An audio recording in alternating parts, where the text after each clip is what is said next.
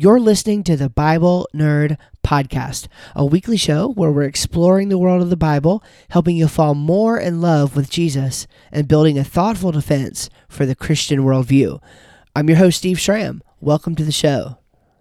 All right, thank you for joining us another week here on the Bible Nerd Podcast. We're talking about the subject of miracles today, and what we're going to do is use some material from Lee Strobel's recent book on the subject, miracles, and he references Craig Keener a little bit, who has done probably the most significant study on miracles ever done, certainly from an evangelical perspective, but I'm pretty sure that just goes kind of across the board. And we're going to be referencing some of that material a little bit as well. Again, the question we're asking here is, do miracles happen? Is there any evidence that this God that we believe in actually does work in the world? We read the Bible, and the Bible seems to say that there are miracles going on, that we live in a supernatural world, in a world that is not merely governed by natural law and biological processes and geological processes and things of that nature.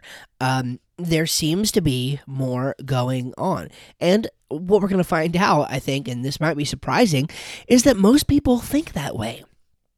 Most people think that way, even though seemingly the loudest voices are the voices of naturalism and materialism. It doesn't seem to be that the majority of people in the world share this outlook. So that's some of the ideas and concepts that we're going to be looking at as we go through this study today.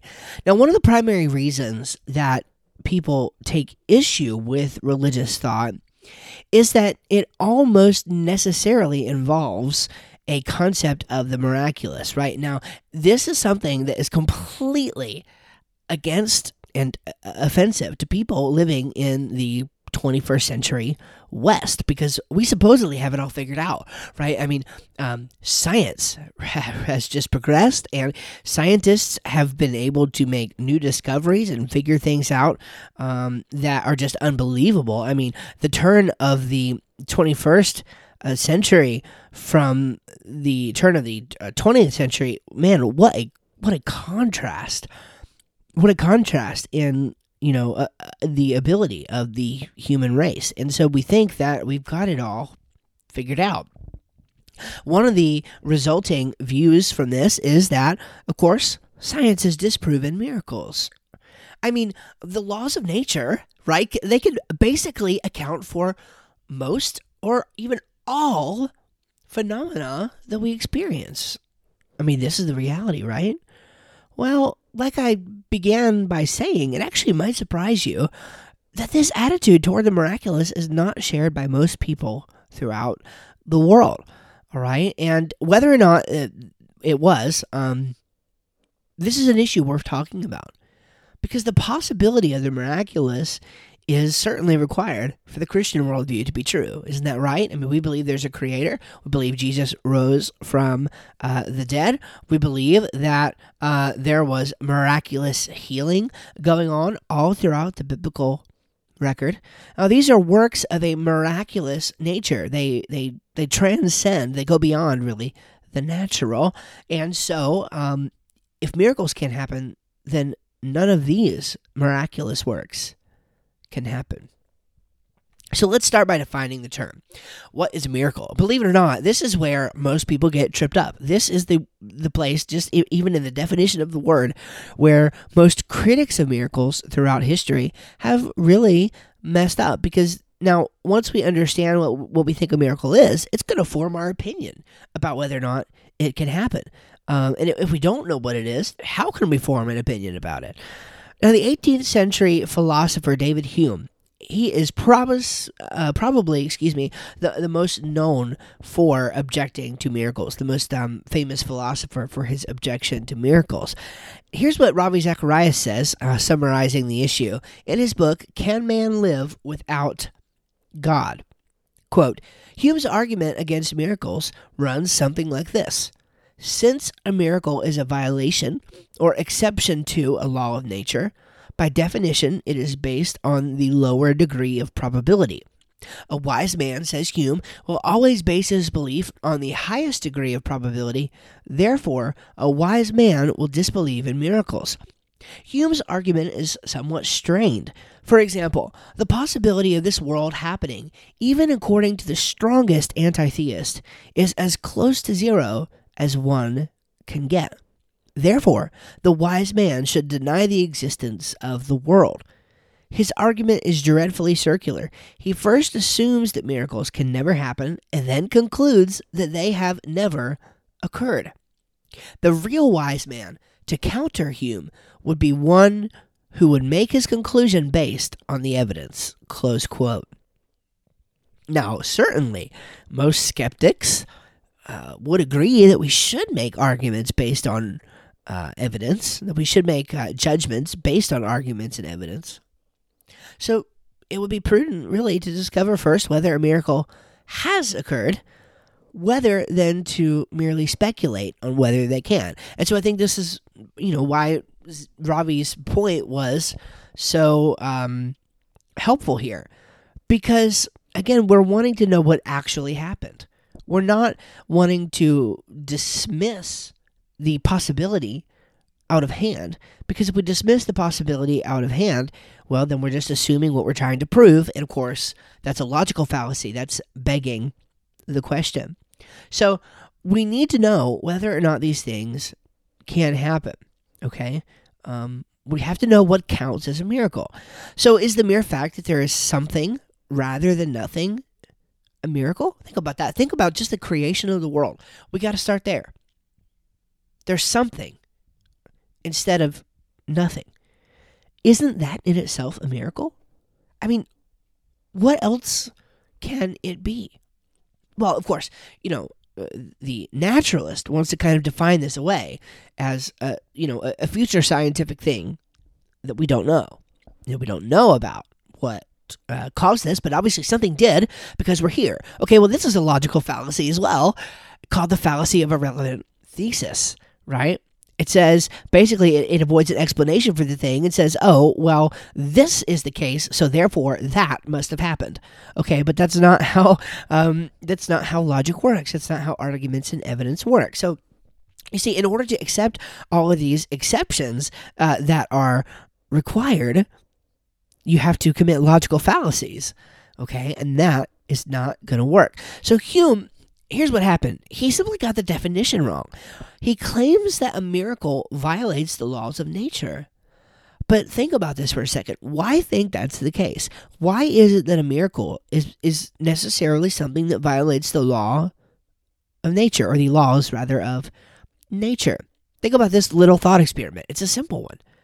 Do I violate the laws of nature when I interrupt my falling pen from hitting the ground? I mean, if I drop a pen, and it, by all, I have every reason to think that it would hit the ground based on the law of gravity. If I drop the pen next to me, it's going to fall and it's going to hit the ground. But what if I intervene and I take my hand and I stop that pen from falling and hitting the ground? Have I violated the laws of nature? No, of course not. Now, you might say, well, neither have you done a miracle. Okay, but you would be missing something very important there. I am a human. At least I don't believe, can do miracles. I can't do miracles. Okay? I don't have that ability. That's not something within my realm. I can only do that which I have the power to do. But of course, God has the power to do anything. So he does not violate the laws of nature when he intervenes within nature. He simply intervenes in exactly the same way that I did. Now, again, the subject of divine action, now this is God's working and interacting with the world, is a huge one. Something we cannot go into today for sure. But it's certainly not defeasible by the mere assertion that the laws of nature are violated when the miraculous takes place. That's not going to do the job. So for those who are skeptical of miracle claims, I guess I'd simply, of course, we've already mentioned why is there something rather than nothing. I think that's pretty significant. But what about the issue of human evolution? Why don't we just go right for the jugular, right? Let's go right here to your favorite subject, if you were a skeptic, human evolution. Now, let's say for the sake of argument, if evolution had occurred, By what measurement would we decide whether or not it was miraculous? Think about that. Take a minute to think about that. For the sake of argument, again, we're assuming for the sake of argument, if evolution occurred, okay? Let's say evolution occurred. By what measurement would we decide whether or not it was a miraculous thing? Would it just be the laws of nature working on biological material? If probability is to be brought to bear, does that change the equation? Think about that as I read this quote here from Dr. William Lane Craig. It's a bit lengthy, but it's responding to the idea that human evolution could have occurred without an intelligent designer. Quote, the idea that evolution could have occurred without an intelligent designer is so improbable as to be fantastic. This has been demonstrated by Barrow and Tipler in their book, The Anthropic Cosmological Principle. In this book, they list 10 steps in the course of human evolution, each of which is so improbable that before it would have occurred, the sun would have ceased to be a main sequence star and would have burned up the Earth.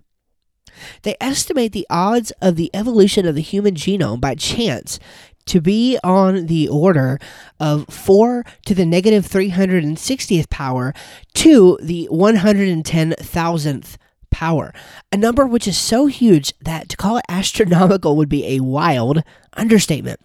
In other words, if evolution did occur, it would have been a miracle, so that evolution is actually evidence for the existence of God.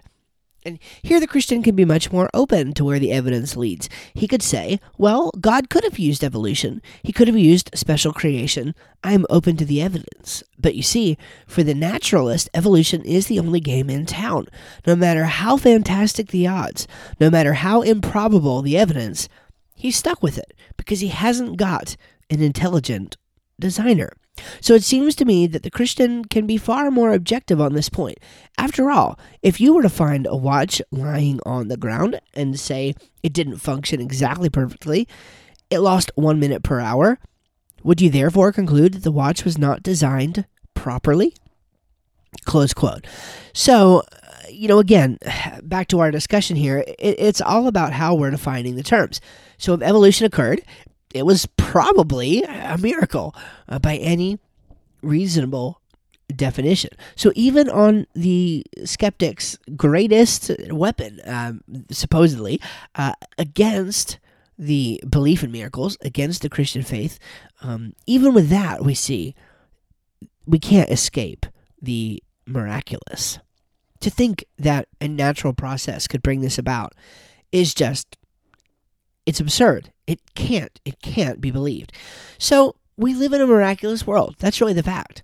Of all the worlds we've discovered via modern technology, and we have discovered quite a few, we live on the only one of them that is life permitting. And even if you wouldn't go so far as to claim things like human evolution and the existence of something rather than nothing are miraculous, they still provide a sort of prima facie evidence that the miraculous cannot be ruled out. In other words, what I'm saying by that is you got to admit this looks pretty fishy, right? Like when you look at some of these numbers, and would you just explore the possibility of how there's something rather than nothing, and that the nature of the universe is what it is instead of something much different? When you see things like that, whether or not you affirm them, you have to kind of admit that the miraculous cannot be so easily ruled out. So, and it seems to me that it would also be arbitrary to claim that these are brute facts of some sort. In other words, you could say something like, well, the universe just is this way. But of course, you're not providing any evidence for that. You're just kind of stating that. So therefore, it's arbitrary, right? You're just saying it's this way. You're not providing an explanation or any grounding for why it is this way. So that is what we need to have. So here's an example. To say that it just so happens to be a property of universes to pop into existence out of nothing is pretty much to say nothing. I mean, why don't milkshakes or rhinoceroses pop into existence out of nothing? These are the kind of questions that we need to ask, right? Why is it just universes that miraculously get this? Again, it's arbitrary. That's what we're looking for. It's arbitrary. And arbitrariness is the mark, or at least one of the marks, of bad thinking. Now, to my earlier point here, this doesn't bolster Hume's objection in any way. For example, the creation of the world could not possibly have violated the laws of nature for the simple reason that there were no laws of nature to violate. There was absolutely nothing. Okay? There was absolutely nothing. So it's not a violation of the laws of nature. There were no laws of nature. There was nothing. We're not talking about a vacuum. We're not talking about, empty space. That's not what's meant by nothing. By nothing, we literally mean the absence of anything. Therefore, the absence of laws of nature. Okay? So we have every reason to think that a miracle could occur. Now let's look at another kind of objection or assertion, really, that's brought to bear here. Namely, the idea that miracles just don't happen, right? We don't see miracles happening today, so why conclude that a miracle happened at all? Why conclude Jesus rose from the dead, right? Why conclude that the world was created? We don't see miracles happening today. Well, again, I think that we have made some remarks to this point that would argue quite strongly that the miraculous has happened and continues to happen. We're just so offended by this idea in the West because our scientific knowledge has advanced to the point that it has, that it just seems unthinkable for so many that something supernatural could occur. And if you just look beyond your own backyard, you might actually find that your thinking here is very unsound. In fact, and this was actually very startling to me when I read this, even many Americans seem to have no problem thinking that something miraculous has happened to them. Investigating this issue, Lee Strobel uncovered the following in his book, Miracles. Quote, "Most of all, I wanted to know how many people have had an experience that they can only explain as being a miracle of God. As it turns out, get this, nearly 2 out of 5 U.S. adults, or 38%, said they have had such an experience, which means that an eye-popping 94,792,000 Americans are convinced that God has performed at least one miracle for them personally. That is an astonishing number," close quote.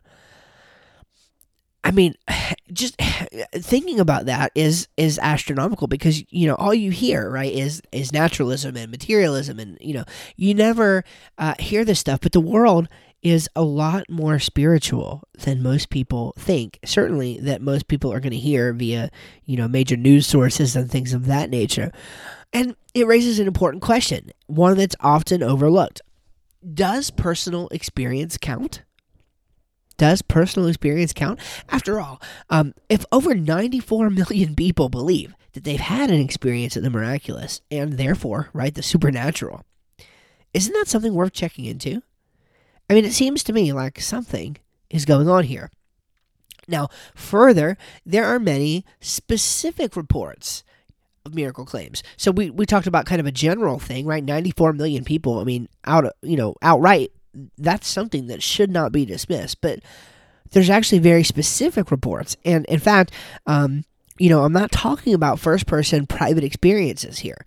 I'm talking about hundreds of peer-reviewed medical journal entries around the subject of just near-death experiences alone. Gary Habermas cites just one here, and if you're following along, I keep forgetting to mention this at the beginning of episodes, but there is a detailed write-up that goes along with each of these podcast episodes on steveschramm.com. So you can go to steveschramm.com and find this episode, and it's going to be right there on the homepage for you, so you won't be able to, or you won't miss it. And anyway, you can follow along, and you can get some of the links and the quotes and different things that I am discussing throughout our time together here. So you can get this link as well. Gary Habermas cites just one of these medical journal entries, okay, of a actual study that was based on a true story here. So he says this, quote, "For instance, in a well-documented incident, a young girl had nearly drowned, not registering a pulse for 19 minutes. The emergency room physician observed that he stood over Katie's lifeless body in the intensive care unit. A CT scan showed that she had massive brain swelling, and she was without a gag reflex while being profoundly comatose. Dr. Melvin Morse reported, "When I first saw her, her pupils were fixed and dilated, meaning that irreversible brain damage had most likely occurred. Her breathing was performed artificially, and she was given very little chance to survive." But only 3 days later, the girl surprisingly revived and made a full recovery. Katie began repeating an incredible wealth of specific facts regarding the emergency room, her resuscitation, and even physical descriptions of the two physicians. That's incredible. Morse confirmed that a child with Katie's symptoms should have the absence of any brain function and therefore should comprehend nothing. Katie recalled these recent details for almost an hour. Further, during her comatose state, she said that an angel named Elizabeth allowed her to view her family at home. Katie correctly reported very specific details concerning the clothing and positions of each family member, identified a popular rock song that her sister listened to, observed her father, and then watched while her mother cooked dinner. She even correctly identified the food: roast chicken and rice. Later, she shocked her parents by relating details from just a few days before. And he cites the book that this was quoted in, that the story was related in, by Melvin Morse and Paul Perry, Closer to the Light. And anyway, so a close quote there, quote over by Gary Habermas. So for an introductory look into the possibility of miracles, complete with a plethora of these anecdotal experiences, so you really need to check out, I think, this book, Strobel's Case for Miracles. Just a little plug for that. It's really good, and it has a lot more of these kind of stories. And again, not just anecdotal experiences, but also with expert opinion in there as well. Now, for, again, something of a more scholarly standard work on the subject, you need to check out Craig Keener's 2-volume set, which is called Miracles. Okay?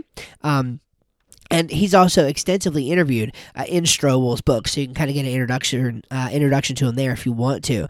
Let me just read this from Keener here. He says, quote, "What the radical Enlightenment excluded as implausible based on the principle of analogy, much of today's world can accept on the same principle of analogy. Hundreds of millions of people worldwide claimed to have experienced or witnessed what they believe are miracles. Eyewitnesses claims to dramatic recoveries appear in a wide variety of cultures, among Christians often successfully emulating models of healings found in the Gospels and Acts. Granted, such healings do not occur on every occasion and are fairly unpredictable in their occurrence, yet they seem to appear with special frequency in cultures and circles that welcome them." Close quote. So, what can we conclude from all of this, from a study of do miracles happen? Okay, well, here's what's going on. This is their problem, not ours. Okay, this is their problem, not ours. In a Christian worldview, we can explain all of these accounts, these things that we've talked about so far. Resurrections and miraculous healings, even, and this idea of a near-death experience and being transported to other places and being able to see these things. Yeah, these things sound weird and offensive to us, but they're documented. I mean, these are documented cases that very smart people have no explanation for.